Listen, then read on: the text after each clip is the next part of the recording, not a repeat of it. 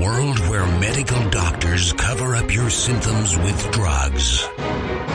You need a better way. Look no further. You found it. The Freedom from Pharmacy Podcast. The Freedom from Pharmacy Podcast is for information purposes only and should not be considered as medical advice. Always consult a physician when trying to get off a prescription medication. Welcome to the Freedom from Pharmacy Podcast. I'm your host, Brian Showalter. I am certified in holistic nutrition. I am not a doctor, and these claims have not been evaluated by the Food and Drug Administration to prevent, cure, or treat any disease. I received some questions for an interview I was going to do, and I figured that a couple of these questions would make a good podcast because some of the information in these I've never talked about before, and I know how you like it when I slam the medical industry, so stay tuned. There's going to be some smackdown going on. The first question is, how has the modern world reduced our healthiness? And if we go back before our modern world, well, we see a lot of the people were before electricity, were heating their homes and cooking with wood. And after the wood had burnt, they were left with wood ashes, and they took these wood ashes, which are really just the minerals that the fire couldn't burn away, because you can't burn up minerals. And these minerals were then put in their gardens, and the plants that were growing in the gardens took up those minerals, and then in turn the people ate those plants, and that's how people were getting their minerals. This is like a prehistoric multivitamin that people today are not getting anymore. Another thing is most of our foods are all processed. When we process foods, we heat them up, we take the vitamins out so that they last longer on the shelves. They no longer have much nutritional value, and they have added chemical additives for preservatives and for taste that are not helping our situation. Milk was great before they took the fat out and pasteurized it, destroying the enzymes and twisting the protein so that our body doesn't recognize it anymore. Meat was great before they added nitrates and nitrites to it to preserve it. Our modern day, we eat way too much sugar. It's unbelievable. One soft drink consumed in a 30-minute period is the total amount of sugar you should have spread out through the whole day. I call it diabetes in a can. Fruit juices are included in that too, because if you eat a fruit, you get the fiber with that, and the fiber slows that process down. But when you drink the fruit juice, that sugar is instantly getting in the blood. We also eat way too many grains. And I guess that's not the consumer's fault, because the government's been pushing grains for who knows how long, 20, 30 years, as being you must eat most of your diet should be consumed as grain. I remember in school it was like 7-something servings of grains and lesser servings of dairy and meat. These carbohydrates, well, for one, they're processed. They're not soaked. They're not sprouted. They're not fermented into a sourdough so that we can actually digest them.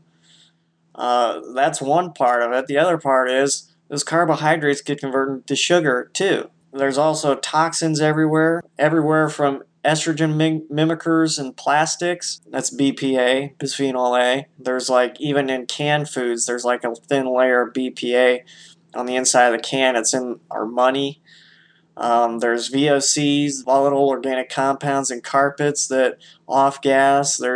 It's just all of these chemicals in the food, in the air, in the water are putting stress on our body, and that's another thing. The water is deliberately poisoned with fluoride. This subject of fluoride just makes me so mad because it's utter lunacy that it would be put in if you're not deliberately trying to poison the people. That's about where it comes down to. I mean, where did the U.S. get the idea from? Well, maybe because Stalin and Hitler both put it in people's water that they didn't like. But moving on. I did an episode on fluoride before. Is modern medicine to blame? And I say yes, with some caveats. For one thing, I do want to be clear that medical doctors aren't deliberately trying to hurt you. They're trying to help, but their training has been beaten into them so hard that they actually believe the crap that they're pushing. Now, this history starts way back in 1910 with a guy named Abraham Flexner, and he was commissioned by Rockefeller and Carnegie to go to all of the medical schools in the United States and see what type of medicines they were using.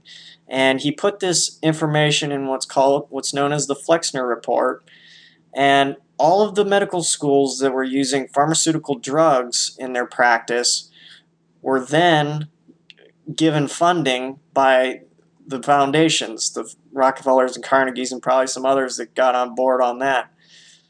And all of the other types of medicines, schools that were teaching other types of medicines, were not getting funded. So as you can imagine, they ran out of funding and eventually closed down and became weaker and weaker until mainstream medicine, which is allopathic medicine. All the medical doctors that are practicing now are practicing allopathic medicine.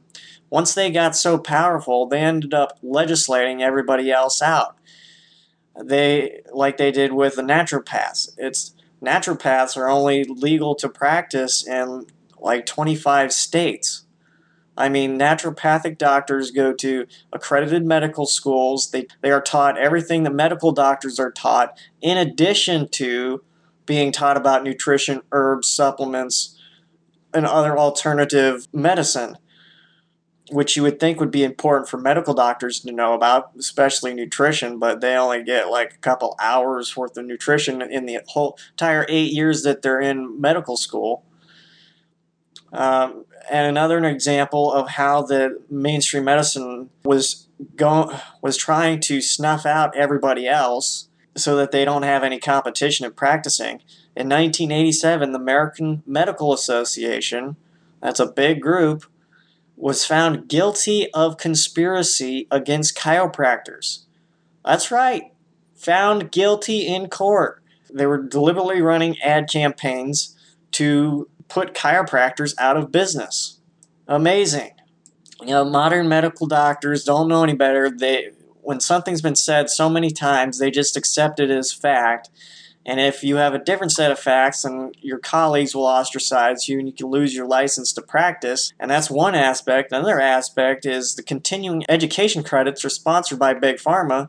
And a study done in 2004 published in the NCBI, it's a government entity, showed that 94% of that information given to doctors by pharmaceutical companies was not based on scientific data. 94%. Unbelievable. Now, tying in with all these things, how modern medicine is to blame. I did the podcast, The Top 10 Needless Deaths Caused by Doctors, which added up total to close to 2 million people per year. And I'll link that show. I'll link to that show. Just a couple highlights. 99,000 people die a year from infections acquired in a hospital. Not you had an infection and you went to the hospital. You got the infection in the hospital. Now, the head of the CDC, Tom Friedman, says that nearing the end of the age of antibiotics because they're not working anymore. This does not have to happen. Doctors, get the stick out of your butt and use colloidal silver, ozone therapy, and IV vitamin C. These people do not have to die because of your pride. Moving on. 250,000 people die from medical errors a year.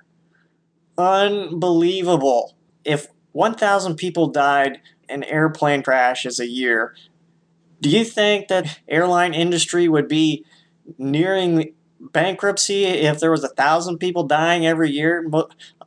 Other people would be taking trains or buses or something. They wouldn't be going back to airplanes because of the high rate of death. But here the medical system can do it 250,000 times a year, 250,000 deaths, and nobody bats an eye. No big deal. Moving on. 106,000 people die a year from FDA-approved safe drugs. That's when they're taken as prescribed. This is the JAMA 1998 study.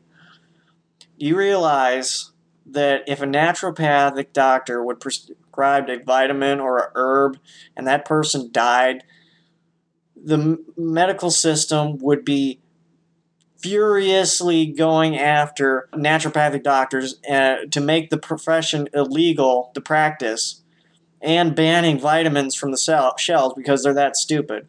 Yeah, they would try to ban vitamins. Of course they would. They did it in England. Actually, it's hard to get therapeutic doses of vitamins in England. I think you can still get some, but not at the therapeutic doses. I think vitamin C, you're only allowed like 60 milligram tablets or something when you should have close to 1,000. It's ridiculous.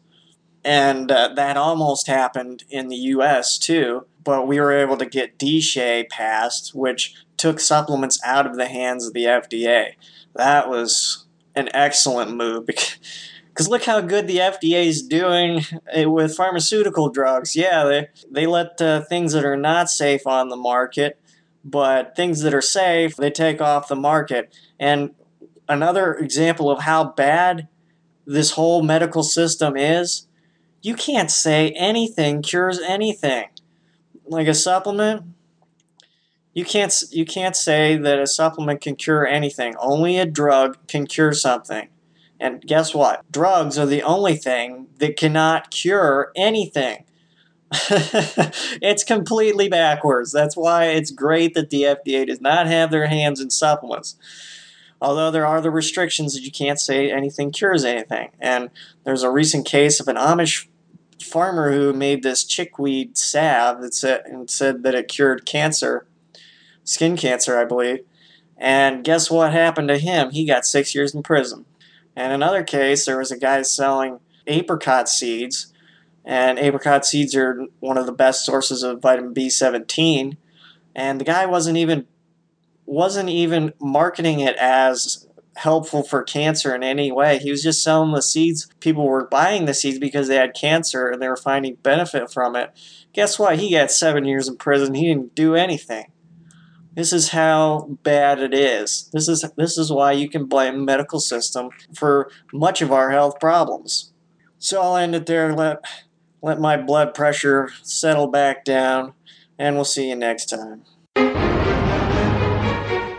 To see the products mentioned in this show, head over to freedomfrompharmacy.com and look at this episode's show notes, and you can see all of the longevity products by clicking on the store tab.